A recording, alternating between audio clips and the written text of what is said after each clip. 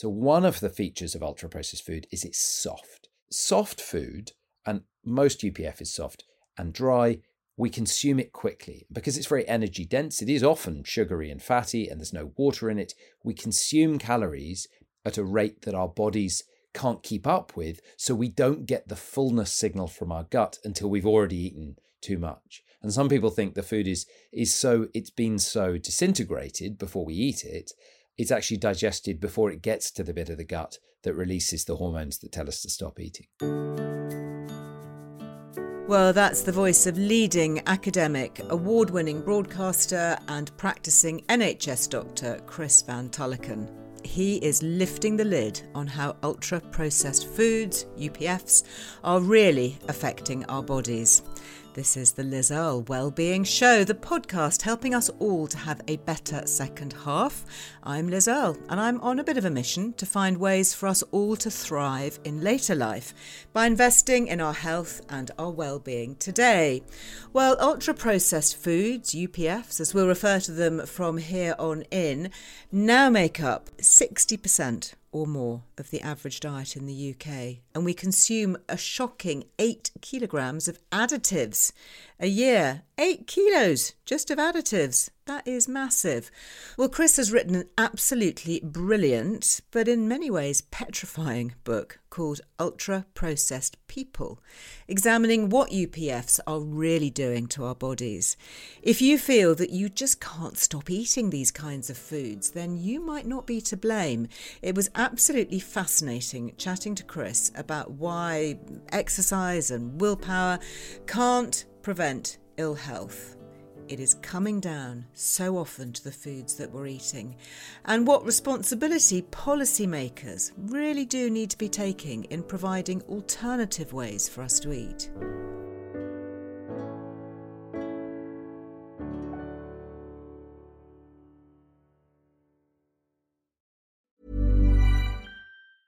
There's never been a faster or easier way to start your weight loss journey than with PlushCare.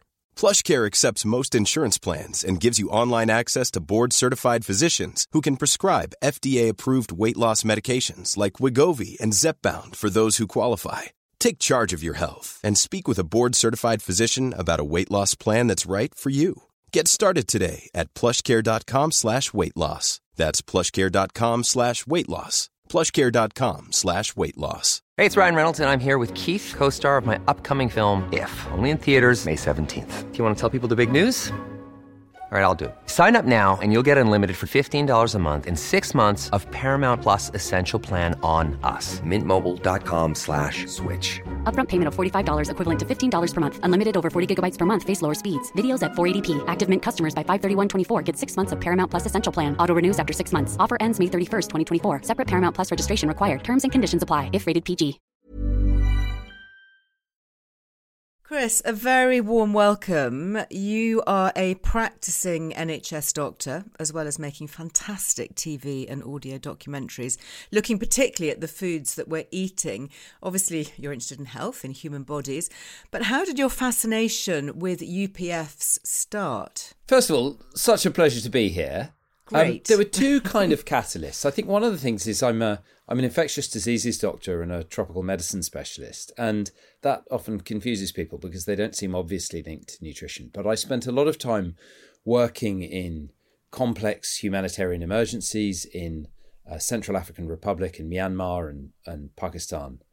And in those contexts, I saw a huge number of children harmed and killed by the aggressive marketing of baby food, which their parents couldn't afford. There was no clean water to make up, and they couldn't read the packet to make it properly. And that sort of stimulated this interest in these deep determinants of our health. And particularly now, a lot of my research is focused on how corporations affect human health in good ways and in bad ways. It's not. I don't have an anti-corporate agenda. So those experiences, looking after children who often died of infections because they'd been malnourished, that was really where it started going. And my twin brother has been, pretty severely affected by obesity for much of his adult life. That's also been a big sort of personal narrative in this is the struggle that so many of us face with weight and diet. Yeah. Isn't that fascinating that he's a twin and yet his body is reacting differently? You know, I'm sure you're aware of Tim Spector, you know, the twin study and the role of the microbiome, which, you know, maybe we'll get onto with all of this as well. I mean, so I've known Tim for a long time. We're in Tim's twin study. Yes. And at the time we we entered the twin study, we had the biggest weight difference of any pair of twins that he'd ever met, I think. Really? Yeah. What a dubious distinction to have. So it was intriguing because what we know about genes for obesity is obesity is genetic. There are genetic risk factors. Zand and I both have most of the major genetic risk factors. But those genes can't be expressed if you live in particular environments. So we know that living in the UK, if you live with income, if you don't live in stress or poverty, and you live in a place where you can access good food, your obesity genes tend not to do very much. But those same genes in a context of poverty, deprivation, those same genes in America, which is where Zahn moved, are allowed to sort of flourish, yeah.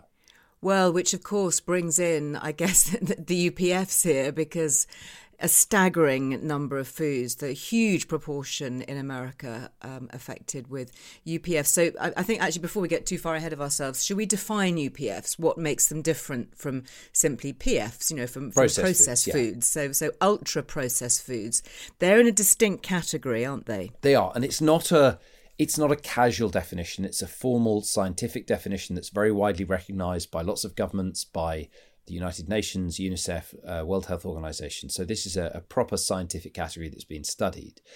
There's a long scientific definition. It runs to several pages because it encompasses so many different processing techniques. Really?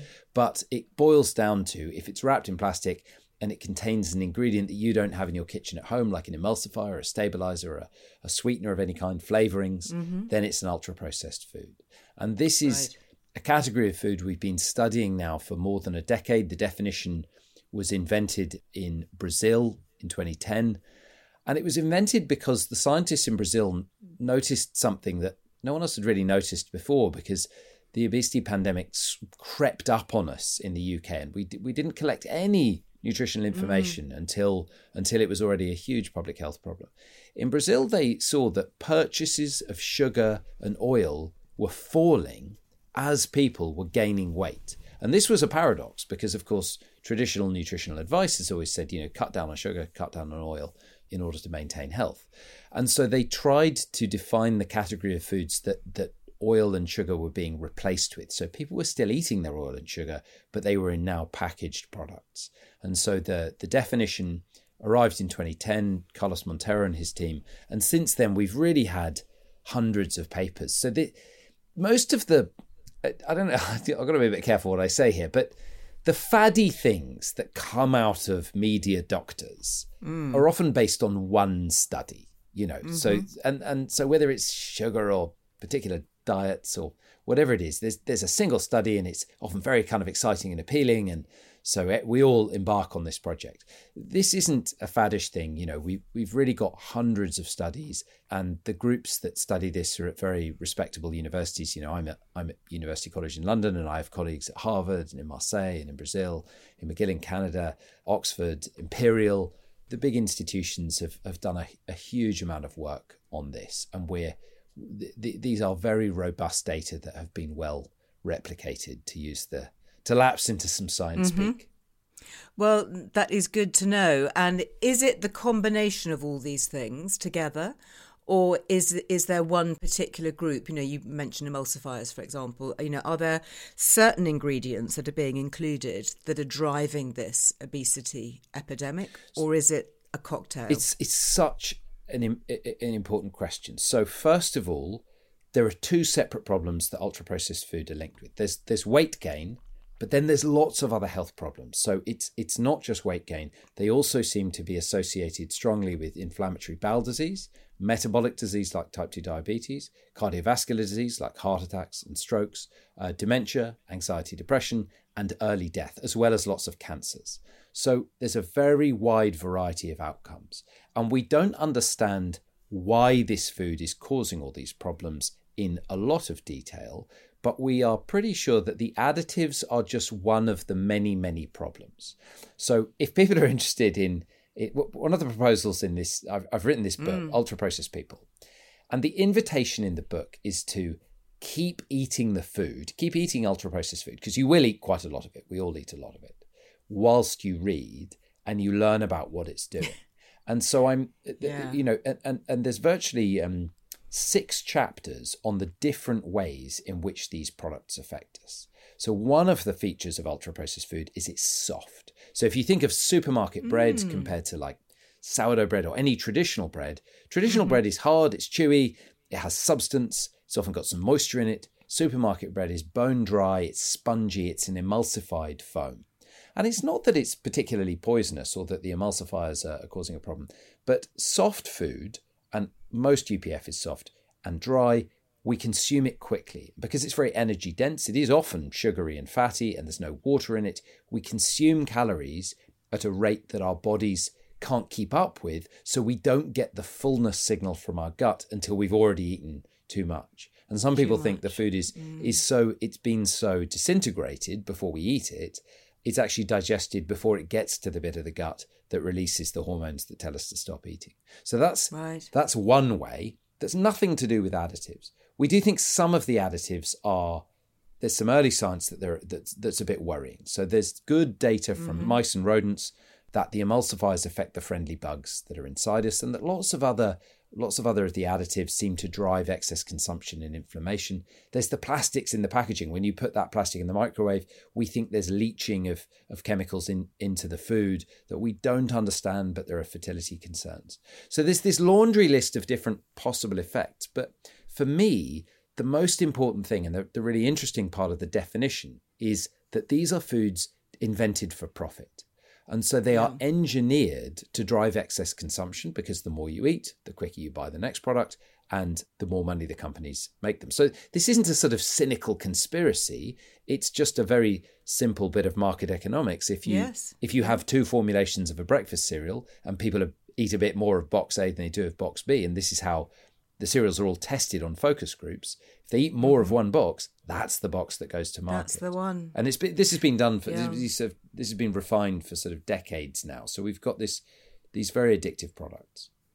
That's fascinating what you say about texture and soft foods, and of course things that we're drawn to. And I guess those perhaps most at risk, the vulnerable, young children, because they're easy to eat, older parents, who have difficulty chewing. I had my parents to stay not long ago, and I served them some homemade granola, which is kind of one of my favourite treats at the weekend, full of nuts and seeds and all sorts of things. And they complained hugely about it because they just found it really hard on their teeth. So the chewing stuff is amazing. What we're sure is, because from a very, I've got a 5-year-old and a 2-year-old, so my kids also complain if you serve them stuff that's chewy. And we have lots of data now that our faces are shrinking. So with each passing decades, our faces are getting smaller. Our jawbones get smaller, and our top jaws, our maxillary bones, get smaller. And that's because we're not chewing our foods. When muscles pull on bones, it makes them grow. And that's why most of us have had wisdom teeth taken out. That's why most of us have these dental problems like malocclusion that require braces. Our jaws are too small for our teeth. So that's another that's a whole separate set of effects, is it's changing the structure of our faces. That's fascinating. And I remember reading, was it Weston Price? Was he a dentist who worked in ancient tribes? And he was very impressed by the width and the strength of their teeth and what they were eating. I think I've referenced one of his papers in the book, or certainly I've read papers that reference his work. Yes, I mean, a lot of this work was done on indigenous communities who made a very, very rapid transition to these very soft foods. Yeah, well, you can monitor very, very quickly that without any genetic changes, the faces shrink and the teeth become much smaller. So, eating chewy food is not something we like to do necessarily instinctively. And the softness also may be contributing to addiction. And food addiction, I don't know if you get a lot of comments on this. It's a slippery thing to talk about, but around about half the people listening will recognise that there are products that, although they may know they're not very good for them or they're associated with weight gain, they find it really hard to stop eating. And I am like a fondant fancy, or like biscuits, pizza, fries, burgers, almost all the stuff. And I am one of those people. I struggle to stop eating. I have an addicted relationship with these products. And we think for the people who are addicted, it's always ultra-processed food that you get addicted to. And those products are as addictive as cigarettes or drugs of abuse or alcohol or gambling. So they're really, really addictive if you have a genetic predisposition. And part of that is to do with the speed at which you get the calories into you, that you get a very quick reward. And there's a lot of data saying that that's one of the things that drives addiction. Gosh, so you're getting that dopamine hit, if you like, and that feel good. I don't know, I guess it's a surge of insulin, is it, that's giving you a bit of a sugar rush, a bit of a high? The reward that we get from food seems to be very related to its nutritional content. And one of the features of most addictive substances is that you consume the addictive molecules fast. So cigarettes are a way of delivering nicotine very, very quickly. Cocaine, if it's snorted, it's similarly, you get a very quick delivery. Now, if you chew tobacco or you chew coca leaves, if you drink shots versus, light ale, the speed of delivery of the drug is important. And we think that sugar, fat, protein aren't addictive, but they are the molecules that are driving the association of reward from gut to brain. There's some oddities with that because, of course, some people find themselves incredibly addicted to the diet drinks, which have no calories in them at all, and people will end up consuming 8-9. So this is one of the things, is we've all become part of this experiment we didn't consent for. No one understands why people drink 8 tins of diet drink a day, and there's very little research on it. The research there is broadly funded by the soft drink companies. And so, that's part of why I'm saying, do the experiment for yourself and keep eating and drinking, but start to think carefully about how, when you eat them, how do these foods make you feel? Yeah. Talking about soft drinks and diet drinks, I have looked at a little bit of research, and again, as you say, it is hard to find, showing or potentially alluding to the addictive nature of aspartame, which seems to be prevalent as the sort of sugar-free sweetener of choice. Have you seen that? Do you think there's an addictive quality to it? I think most of the problems with the sweeteners, it's not entirely clear if sweeteners are better or worse than sugar when it comes to drinks. That to me is really troubling, that we can't show that they're a lot, but I mean, it should be a perfect swap, right? Most people can't tell the difference, and it's 0 calorie. That the soft drinks that have 0 calories aren't associated with weight loss indicates we've misunderstood something really severely about the way our bodies work. So one of the things that we think ultra-processed foods do is they tell our body lies. So if you put sweet taste in the mouth, your body's expecting sugar. When that sugar doesn't arrive, the hormonal milieu inside your body, which is broadly an insulin spike, but there's a lot more other stuff that goes on as well. When that sugar doesn't arrive, you may well end up going and seeking sugar elsewhere, or you may eat more of the fries that are going with your soft drink or more of the crisps. So that's probably a feature common to most of the sweeteners, whether or not they're natural. So a lot of the sweeteners now, people will recognize, they're natural, there's a natural plant, that kind of stuff. They're probably not much better. That said, I think with some of the sweeteners we see with saccharin, with aspartame, there are also effects on the microbiome that may drive increased appetite, and there may be direct effects on the brain. And the sweet receptors aren't just on your tongue. You've got them all over your body. So you've got sweet receptors on your cells that detect sweetness, sweet molecules on your bladder and your kidneys, throughout your brain, in your cardiovascular system. And we've never done any research to say, well, what is the effect of putting non-caloric sweetness into your body on all this stuff? So I don't want to give everyone an anxiety. The sweeteners are broadly safe in terms of toxicology, but if you're wondering what to serve to your kids, I would not serve them either a sugary drink or a sweetened drink. Really interesting. And, it's interesting how some foods and drinks have this kind of halo of health, if you like, around them. So, you talk about diet drinks, you kind of feel almost sort of more virtuous, potentially. I mean, some would. I personally don't have them in the house, but that's me. But yes, some people think, I'll just have a Diet Coke or whatever, or a Coke Zero. These foods do seem to have very good PR. If you look at social media, Instagram, for example, health influencers, as such, will post pictures of plant-based milkshakes, even if they come out of cartons, and these faux meat burgers. They wouldn't dare post a picture of a chicken nugget. But am I right in saying that it's all still kind of junk food, really? It's all UPF? I think that's a pretty good synopsis, yeah.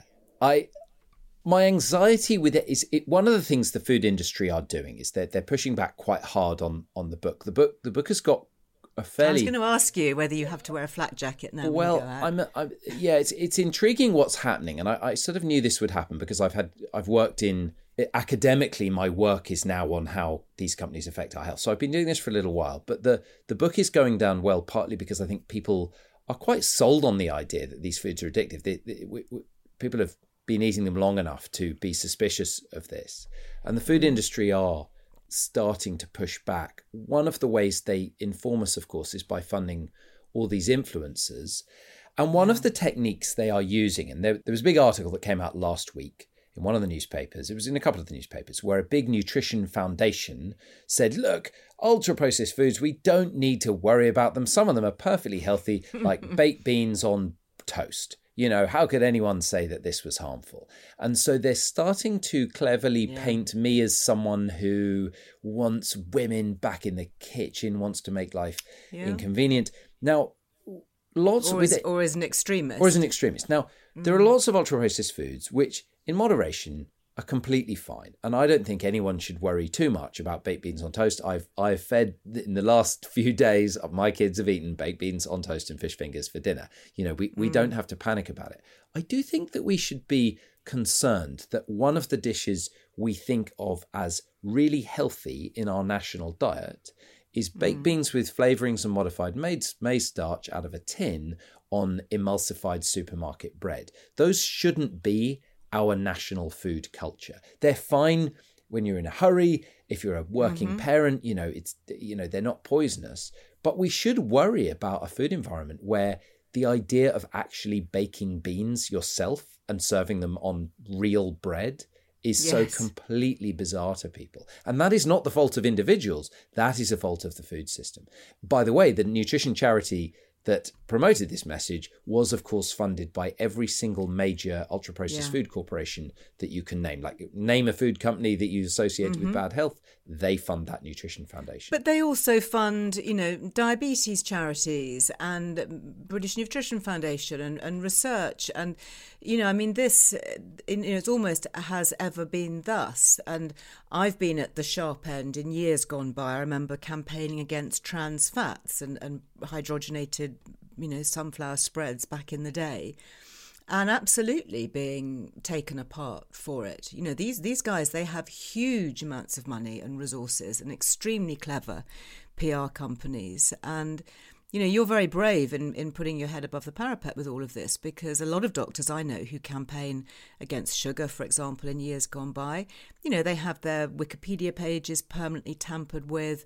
They are, called charlatans and tried to almost be deplatformed. There is an agenda here, isn't there? It is a real thing. My colleagues in Central and South America have been physically attacked by food industry representatives. There's much more corruption in those countries, and the food industry is much more linked to government. But yeah, I hadn't thought of the Wikipedia stuff until you publish the book. You can't quite imagine the ways in which you're going to be taken on. Now, I thought, of course, I might become a sort of brave martyr to this cause. I'd get my day in court. They'd sue me, they'd bring out an injunction in the book, and it would all come out, and I'd be a hero. What I'm realizing is that's not the way it's going to play out. What they're going to do is these little things. It's never going to be a food company. It's going to be, they're going to be multiple companies away. It's the modification of the Wikipedia page, vexatious complaints to my professional bodies, and I'm so I am worried about this. I think what I have is some now how to discuss any of this without sounding pompous. I mean, I'm reasonably credible, I think, because I don't take any money from industry. So I I take a very significant pay cut to not work with the food industry. I mean, media doctors, and it's worth look up your media doctors and your influencers and see if you can figure out who pays them. It's not easy, but I get offered for example, to present a scientific paper to some journalists about some dairy products, I could make 20 grand an hour for doing that. Now I can't do that every day, but if you're turning down hundreds of thousands of pounds a year. Yeah, I'm well aware of it, and I have worked with many TV doctors or been in the same room as many media medics who do exactly that. And it's very hard to figure out, and often even the broadcasters don't know, or their employers, their publishers, because it's hidden, it's undercover. I mean, you've done this work for a long time. You've partnered with many of the organisations. I mean, the Soil Association have been it's shown incredible leadership in this area. They're very on top of these conflicts, and you've of course worked with them. And I think almost the single change that needs to happen, and I'm really pleased you sort of instinctively get this, is that we need to start thinking of the food companies as we do the tobacco industry. Now, this doesn't mean we treat ultra-processed food like cigarettes, or we demonise those who use it, or we have to put it all in plain packaging or tax it. But we do have to recognise, if we're going to make food policy, we can't have most of the major charities that influence the way we think about food paid for by the industry that create the problem. And at the moment, the child activism charities, the foundations, I never like to name I name people in my book. Sports organisations, all sorts, because they get the halo effect of being associated by sponsoring. Yeah. And they're funding all the basic research and the media doctors and all those influencers. Everything you know about food and all the information is filtered through the food companies. And they're clever at making the message quite dilute. So they don't say ultra-processed food is absolutely fine. They'll say, look, the science isn't really complete. We need to do more research. We can make the food healthy. And it's all done through these sort of secondary organisations. Anyway, you're completely right. The number one thing that needs to change is is changing the culture around how we interact with the food industry. And as I see it, if you're interested in child health and adult health and diet-related disease, and you're campaigning about that, you have to be absolutely free from food industry money. Yeah, and that actually carries on into other charities. I know other health charities who take a lot of money from pharma, for example, and that then influences which drug protocols they're recommending on their, takeaway sheets for people affected by that particular condition that the charity is raising awareness of. I mean, and of course, when you look at the top of the pyramid, if you like, the links between food and pharma, they're very often the same parent companies, aren't they? The same organisations. There's huge overlap between these are very large transnational corporations with very diversified interests. Often they're just sort of conglomerates. And we see this across industries. All our public health messaging around alcohol is more or less controlled by the alcohol industry. So if you look at your bottles of booze, you'll see it says drink responsibly, or drink aware is the campaign. Now, if your cigarette packet said smoke responsibly, we would think it was bizarre. What had to happen with smoking, and there has been inadequate progress, but there has been progress, is the first thing was that all the doctors and all the charities started to refuse tobacco money. And then progress happened. And until we frame particularly obesity as a commerciogenic disease, as a disease caused by the companies that make the food, we will not solve the problem, in my view. OK, Chris, stay right there. We will come back in just a moment. There is still so much about ultra-processed foods that we need to interrogate.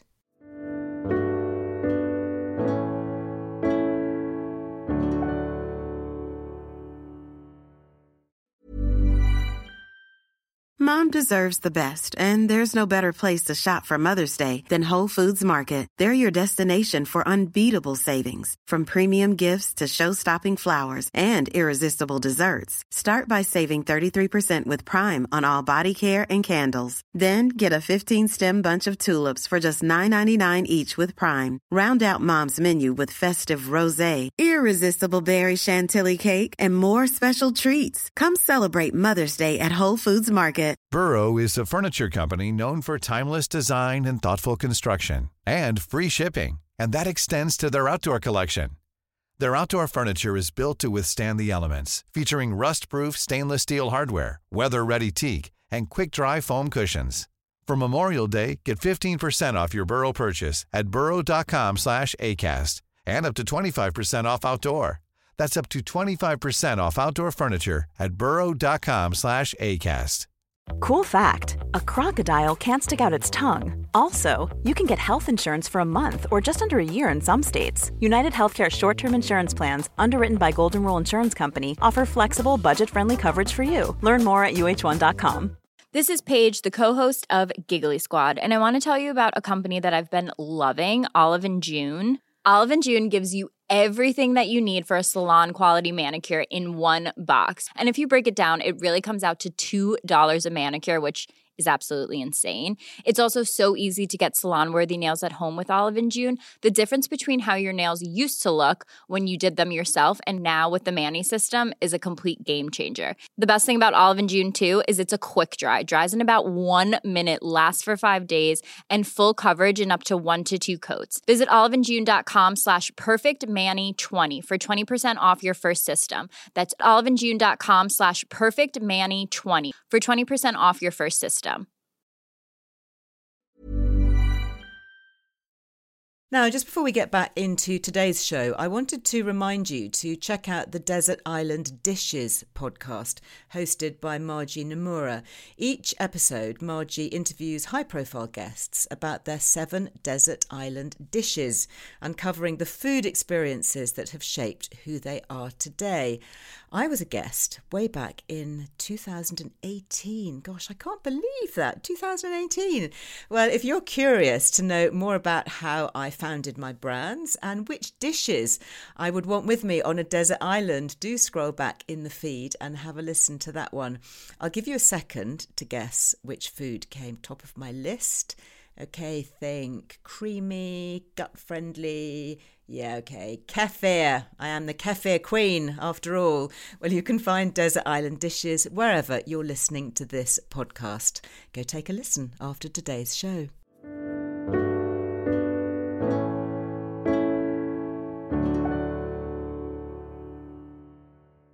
I was really interested by something you touched on earlier, and I read it in the book. I have to say I'm not brave enough to have yet done it. I'm still considering it as the experiment when you decided to eat an 80% UPF diet. You know, we'll talk about the facts and the figures in a moment, but how did that actually make you feel physically and mentally? I did this to get pilot data for a much bigger study that we're now running. I ate 80% UPF for a month. That's a very normal diet for a teenager, by the way. It was not an extreme diet, and I wasn't force-feeding myself. I was just switching to getting most of my calories from that. 3 main things happened. I gained so much weight that if I'd continued on the diet, I would have doubled my body weight in a year. What? Incredible rate of weight gain because the food is engineered to be consumed to excess. You know, my daughter Lyra is... now she's almost 6. She can eat 3 adult servings of most junky breakfast cereals without feeling full. So the second thing is we measured. Now, obviously, when you do these experiments, whether you're doing them for a book or television, you can fake them, and people might worry about that. Now, what you can't fake is your blood hormone response to a meal. Mm-hmm. At the beginning of the test, we fed me a standardized meal of a certain number of calories, and we measure hunger hormones and fullness hormones. And after that, my fullness hormones went up, my hunger hormones went down.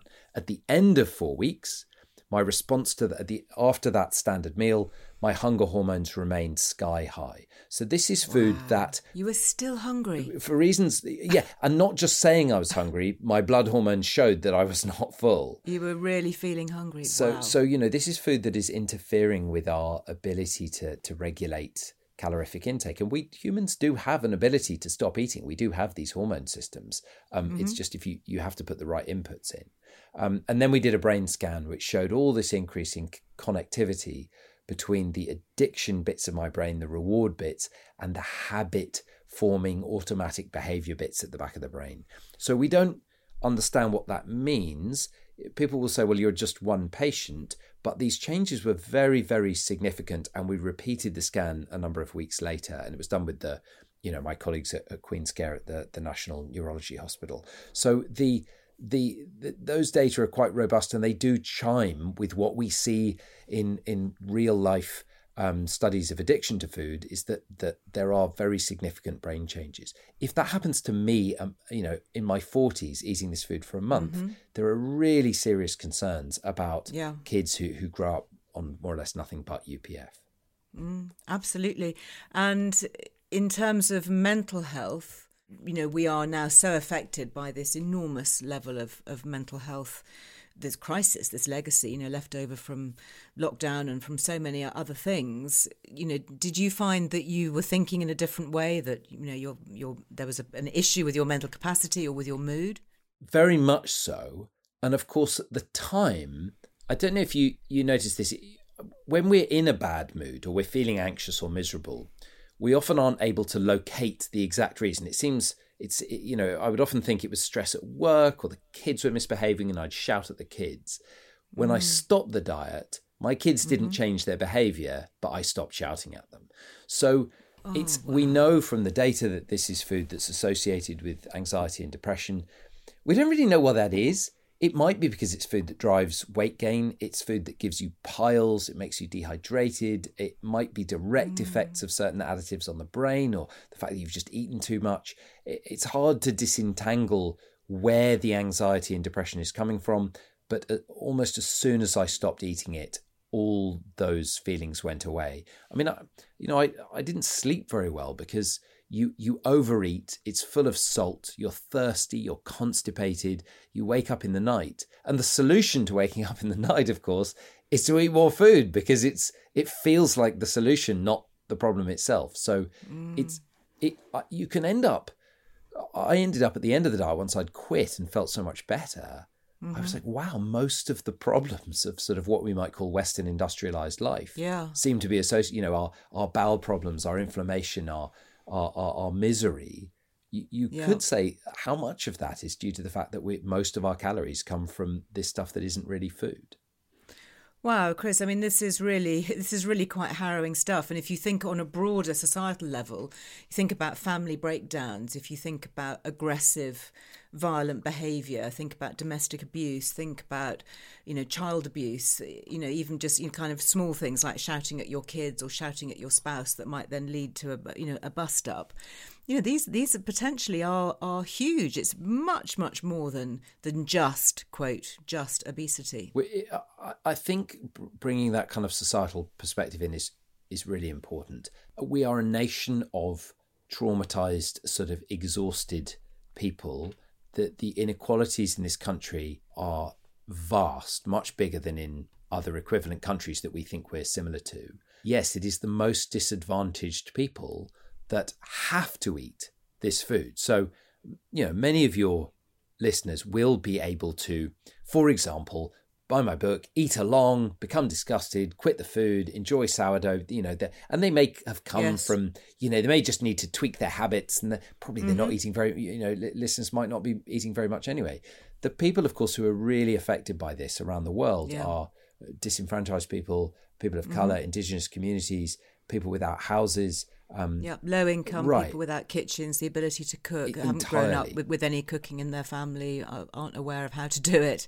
And that or access to fresh food. I mean, that's such an important point that many people in this country don't have a fridge, don't have a stove, don't have knives. They cook everything in a microwave, and they can't batch cook and deep freeze in Tupperware like many of us can. And my book in a weird way is sort of a book about luck, that I didn't choose to be born into the family I'm born in or the country I'm born in.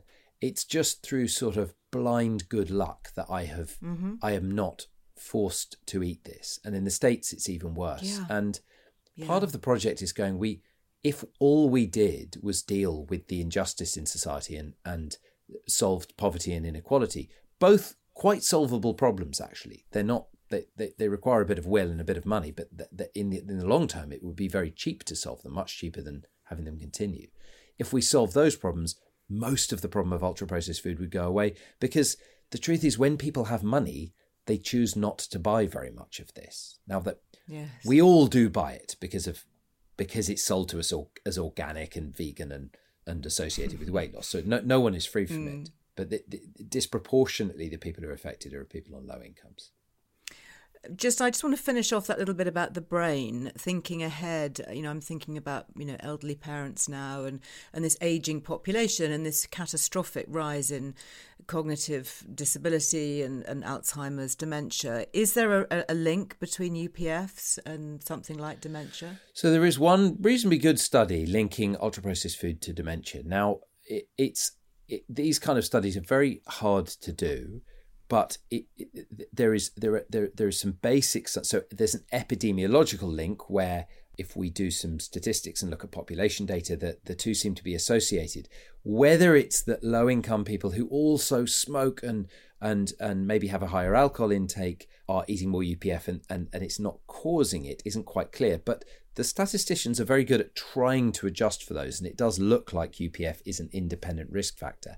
And there are some early studies that some of the chemicals like acrylamide, which come out of things in high temperature cooking, and some of the plastics may be associated with brain inflammation. And we know also this is food that is pro-inflammatory. So it's not surprising in a way that the food causes such a range of effects, because the root pathology is often the same. In a way, it would be quite weird if the diet caused strokes and heart attacks, but didn't also cause dementia. This is food that is very likely to be inflaming the entire body, and you're essentially building your cells and your tissues out of molecules that you don't really find very much in nature. Mm-hmm. So there are, I think, real reasons to be concerned about that. Yeah. Interesting you talk about things that you don't find in nature. The first book that I wrote was called Vital Oils 30 odd years ago, and that was the one that I was nearly sued by a famous margarine manufacturer, for daring to suggest that hydrogenated trans fats could potentially be damaging to health. Liz, I didn't know you'd written that. So you must know the work of Hugh MacDonald Sinclair. And all the early work on the oils. I mean, it's the truth. That's kind of what led me into writing about health and nutrition in the early days, because I was just fascinated by hydrogenation and how that could possibly be bad for us, and why butter was being so demonized. And of course, you focus also on the whole story of the making of fake butter, which was music to my ears to read it, or music to my eyes. It was that was in a way the most interesting chapter to read, because it's a historical chapter about how the German Nazi war machine in the Second World War made fake butter from coal. But it felt like a really important way of explaining the logic of UPF, which is that it is not about nutrition. It is about economics and the mere sort of sustenance of life. I mean, the trans fat campaigners like you are the reason that now trans fats aren't in our diet. And so it was a relatively small group of people who weren't captured by the food industry, like you, who saved, I mean, you probably save 100,000 lives a year, possibly more.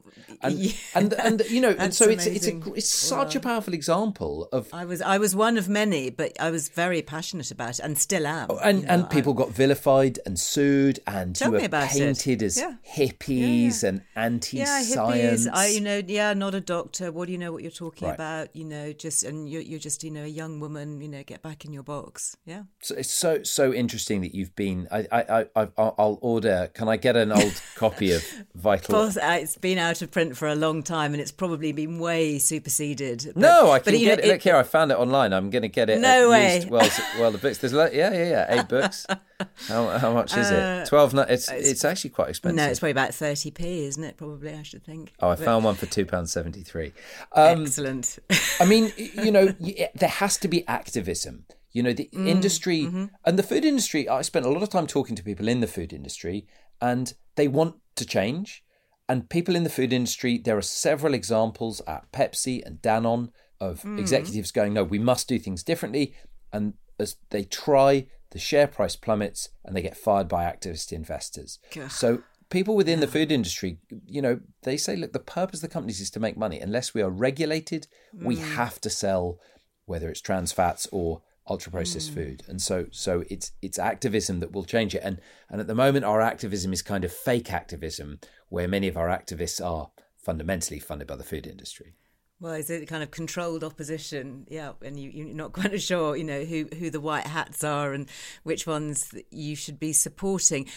Talking about the industry, I've heard it said that UPF's additives are deliberately addictive, that they are engineered, and that the people who are putting them into formulations, because that's what these products are, basically just formulae, are doing it deliberately because they know the effect that it's going to have, the deleterious effect. Is there any evidence of this? It depends what you mean by deliberately. So the food is... I spoke to people who sold nutritional bars at sort of supermarket level, the kind of sales reps, up to the people in the food labs developing the food, up all the way to a CEO of one of the major ice cream companies and all the investment bankers that do everything in the middle. So I spoke to a lot of people and everyone said the same thing. It's not that they are setting out to hurt you. It's that they're putting food through design processes where the thing they're looking for is food that's really delicious and that people eat lots of. And after, most of our breakfast cereals, our popular breakfast cereals, were developed 50 years ago, 40, 50 years ago. And so they've been through these design processes again and again and again. And each time they get a little bit more edible. They add a little bit more flavouring. They add a bit more salt, a bit more acid to cut the sugar. And that allows a bit more sugar. And then you add a bit more acid. So they're reformulating. It gets softer, but there's a little bit of crunch still.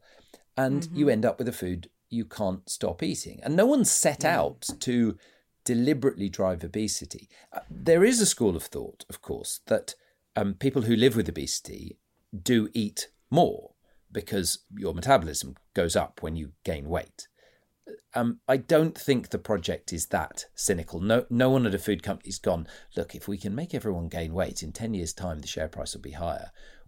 And we'll have to sell them some drugs from our parent company to put them right, or to cure the diabetes that we've given them or the dementia. I mean, what lots of the food companies do is they will sell their luxury products that drive weight gain, that they'll call luxury, and then they'll also sell you the weight loss products, which also probably drive weight gain. So yes, there's definitely a kind of eat me, drink me process going on. I mean, certainly while I was writing the book, there was a failed attempt by a food company to buy the diet-related disease drug division of a very major pharmaceutical company. So in other words, they were going to buy all those indigestion drugs and the pills we take, the anti-acid stuff. So that's the ultimate loop of being a conglomerate or a diversified transnational food corporation, is you want to create and solve the problem and make money from both income streams. And that's fair enough. That's what I'd do if I were the CEO of one of these companies. That's why I'm not a CEO of one of these companies. But that's why they need regulation. They're fundamentally monopolistic and government has to act. And it's hard to know about them because they're also very secretive. I remember talking to Joanna Blytheman, investigative journalist, who wrote a brilliant book years ago called Swallow This, which was all, again, about, processed foods. I'm sure you know it. And she managed to infiltrate one of the food industry conferences, which are hugely secret. And I think it was in Switzerland or somewhere. It's where all the manufacturers of the additives go to. So you get the food industry representatives going, oh, show me your latest emulsifier and, how could I use it and what could I put it in? And she said it was absolutely astonishing, the sales pitch from companies that would say, we've tested this and we know it to be highly addictive, and we know that it will keep your customers coming back when wanting to buy more, eat more. I have a friend who refused to be interviewed for the book, and I've got to be a bit careful what I disclose here, but they had worked at a major food company in both the pet food division and in the human food division.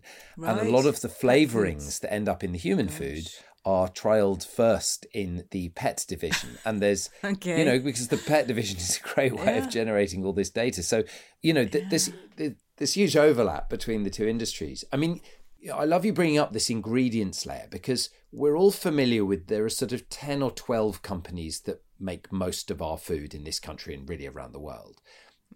There are then 4 companies that really make all the ingredients for those 12 companies. And interposed between them, there are these other much less well-known entities that provide all these flavour and additive molecules. And you can think about this food supply system as bringing food to your table. That is one way of thinking about it. The way the bankers explained it to me is it's an inverted money supply chain. So it's not bringing food to you. A little bit of food arrives with you, but that's a byproduct of its method for extracting money from you and distributing it to the shareholders of the intermediate companies. And hardly any, of course, ends up trickling down to the people who actually farm. Yes. And once you understand the food industry as a set of companies that behave a lot like banks specializing in food commodities, that reveals them to be not concerned with human nutrition. And the way the companies are positioning themselves is very clever, and they're doing it skillfully through things like the British Nutrition Foundation. There's this idea of stakeholder capitalism. So we're not just interested in our shareholders, we're really invested in everyone who's, in minority groups, and we're interested in people who live with diet-related disease, and there are all these stakeholders, and we can do it all. And what the evidence shows us, and this is work I'm doing with some colleagues in around the world, is that these are companies who are paying less and less tax and are doing more and more share buybacks, and they're really, really delivering shareholder value absolutely above every single other activity. Yeah, which of course is their reason for being. They're not charities. They are money-making corporations on a massive scale. And it's interesting, I guess parallels here with the drug industry, but looking at how these additives, I guess, get allowed in the first place, looking at the role of, say, the FDA in America, the Food and Drug Administration, the UK FSA. And I'm familiar from my past life, making skincare and working with ingredients, with the notion of something being GRAS, G-R-A-S, generally recognised as safe, G-R-A-S, which is a labelling term which says, we don't think this is dangerous. It's generally recognised as safe, G-R-A-S. So therefore, you're allowed to put it into a face cream, or you're allowed to put it into a food product. But that's a bit woolly, isn't it? The fact that it's generally recognised as safe when it comes to food surely isn't a high enough bar. Well, this was my favourite chapter of the book to write, because I assumed, because I've done a lot of work with pharmaceutical regulation, which is sort of bureaucratic and tedious, but for various bits of research I've had to get to understand it. So I thought food additives were regulated like drugs, but partly because in the States they're regulated by the same agency.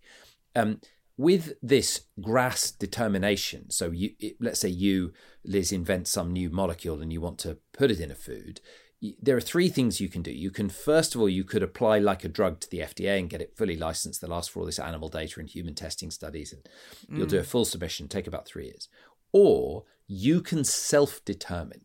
So you can say, well, our in-house scientists think it's safe, and you can write that to the FDA. And the FDA may write back and go, we're not sure about this. Or you can do this thing that, and I didn't believe this was true, so I cleared this with a Harvard law professor and two kind of incredible food academics who understand food policy and who are currently bringing kind of legal action about all this. You can do this thing called secret GRAS, where you just decide it's safe and you don't tell the FDA, and you just do it, stick it in the food anyway. So there is. The way it was explained to me is, in the United States, there is no functional regulation of food additives. Now, I've written an entire chapter basically just explaining there isn't really anything to explain. There is no real regulation.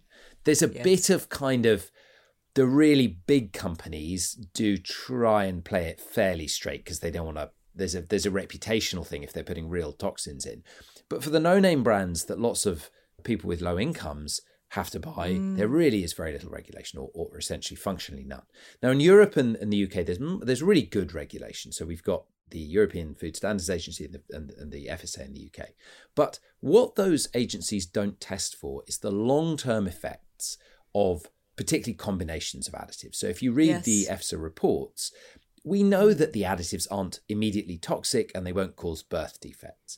What we never study, because it's hard to do so and it's expensive, we don't know about their effects on metabolic health, on obesity, on the microbiome, on our endocrine systems. And there is now pretty good lab evidence, I think, that for some of these things, the emulsifiers and their effect on weight gain and the microbiome, is the jury in? No. Should we all be terrified of emulsifiers? No. But is there enough evidence that we should be concerned and really be doing much more work? Yeah, there really is, and it's published in good journals. So we're not looking at these the long-term combination of molecules. We also don't look much at the migratory plastic stuff, what happens when you leave stuff in the microwave. That's a whole other story. Please come back and let's talk about packaging, because that is a whole other thing. And I guess, in trying to simplify it, it's going to be very hard to pick apart all these different combination of molecules and the complex way they're put together. But something as simple as saying, look for the word emulsifier on a pack, because if it's got that as one of its many, many ingredients, at least that's a slight clue, isn't it, that it's something that shouldn't be ending up in your shopping trolley. I think that I started to read ingredients for the first time when I began sort of looking at ultra-processed foods, and it kind of amazed me that as a doctor and a broadcaster, I had never, ever read an ingredients list. So most of the time it's written on the food. What you will, I believe, if you kind of engage with the project of the book and you're interested in this, and I think a lot of your listenership are probably doing this already, you'll just find you stop buying food with lists of ingredients. I mean, I sort of almost stopped reading ingredients because I just don't buy that stuff anymore. Where you will be tripped up is you'll be buying peanut butter and it'll have palm oil in it and it will say that it's organic and natural. Or you'll buy, some nuts and they'll be covered in maltodextrin and flavour enhancers. But broadly, just reading ingredients, what I want to do with people is not give people orthorexia, not give people an anxiety about their diets. If you are basically well and you eat real food and you please don't worry about this. If you recognize you're addicted, do read the ingredients lists and try and be a bit of a philosopher about your food. What's the purpose of the food you're buying? Was it created by a massive international conglomerate answerable to a pension fund? If so, it's probably been engineered to take more from you than it gives to you. But if it's food made by your local restaurant, I mean, we've got a pizzeria just around the corner from me, and I still get takeaway pizza. It's got 6 ingredients. It's totally delicious. You feel full at the end of it. You can still eat pizza. You shouldn't buy the frozen one. Chris, that's a really positive note to end on. Thank you so much. Eat pizza, says the doctor. Your book is brilliant. Your work is amazing. All power and credit to you. Well, and that means a lot coming from you. It really does. Seriously, I will be there waving your flag any day of the week. Thank you very much for your time today. Such a pleasure. Nice to speak to you. Well, that phrase, food for thought, has never felt more apt. A huge thank you for your time and expertise again, Chris, and for putting your body through so much for the sake of science. Well, if you head to lizarwellbeing.com, you can always find lots of recipes that are so delicious, I promise that you won't miss a single one of those UPFs. Well, will you be making a conscious effort to read your food labels after hearing from Chris? Do let me and the team know. We're on social media at Liz Earle Wellbeing. I am at Liz Earle Me. And just after the recording, Chris and I swapped our Twitter handles. We are going to be following and supporting each other. So perhaps see us over in the Twitter sphere if you would like to join in that conversation. And another conversation that I absolutely loved having, all about decluttering, was with the wonderful Dilly Carter a couple of weeks ago. And Beryl has been in touch to say, if only I could persuade my husband that this is not female nonsense, clutter makes me scream internally. Well, no, of course this isn't female nonsense at all. Get him to listen to Dilly's episode, because it really is all about our mental well-being. Nikki wrote in to say, I want to declutter, but my husband will keep everything. I met him 25 years ago and he has a brand new pair of boots in a box, never worn, still have them. I throw things away and he will get them out of the recycling or bin again. I'm sensing a bit of a theme here. Well, thank you as always for getting involved in the conversation. Well, I'll be back next week, but I wonder if you would like to listen to the next and all future episodes ad-free. Well, for a very small monthly fee, you can listen ad-free to all the episodes when you subscribe to the Liz Earle Wellbeing Show Plus on Apple Podcasts. And once you're a subscriber, you also get 24-hour early access to each and every episode as well. So until the next time we chat, go very well. Bye-bye.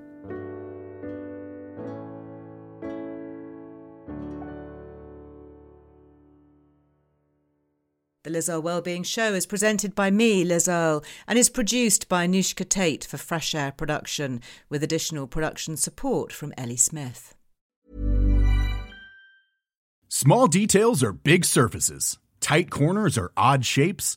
Flat, rounded, textured, or tall. Whatever your next project, there's a spray paint pattern that's just right. Because Rust-Oleum's new Custom Spray 5-in-1 gives you control with 5 different spray patterns. So you can tackle nooks, crannies, edges, and curves without worrying about drips, runs, uneven coverage, or anything else. Custom Spray 5-in-1. Only from Rust-Oleum.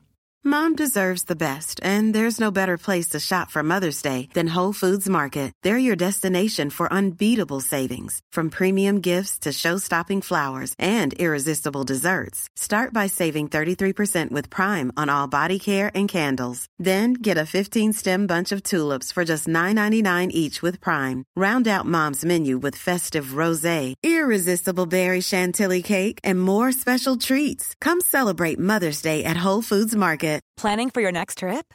Elevate your travel style with Quince. Quince has all the jet-setting essentials you'll want for your next getaway, like European linen, premium luggage options, buttery soft Italian leather bags, and so much more. And is all priced at 50 to 80% less than similar brands.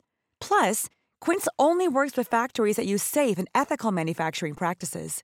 Pack your bags with high-quality essentials you'll be wearing for vacations to come with Quince. Go to quince.com/pack for free shipping and 365-day returns.